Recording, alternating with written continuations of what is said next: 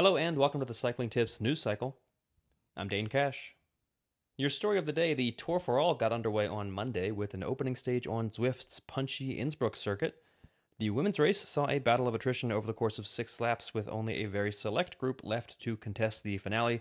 Cecilie Uttrup Ludwig tried a late solo move that nearly went the distance, but Marianne Vos surged past to take the victory in the final moments, leaving Uttrup Ludwig to settle for runner-up honors ahead of Leah Dixon. On the men's side, Stage 1 came down to a reduced sprint from a 9-rider group that included big names like Rigoberto Urán, Dan Martin, and Mathieu van der Poel. It was 26-year-old Australian Freddie Ovett, however, who snatched the sprint victory ahead of Emmanuel Morin, with van der Poel taking third on the day.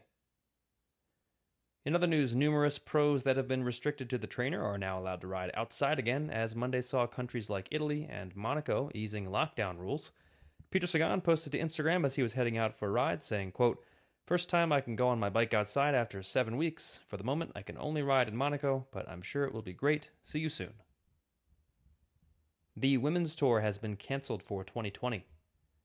Originally scheduled for June, the race was first called off in March with an eye towards finding a new date, but organizers have now made the decision to cancel altogether for 2020.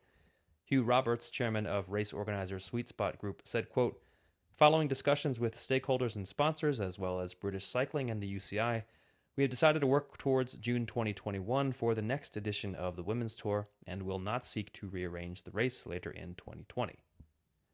There was, however, at least one piece of good news in Monday's announcement. Organizers say that they are working to plan a live broadcast of the race for the first time in 2021.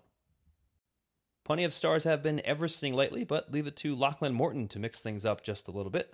The versatile Australian put in a monster ride in and around Boulder, Colorado on Sunday to rack up a total elevation gain just over the elevation of the world's second tallest summit, K2. Morton rode 245.57 kilometers for 8,613 meters of elevation.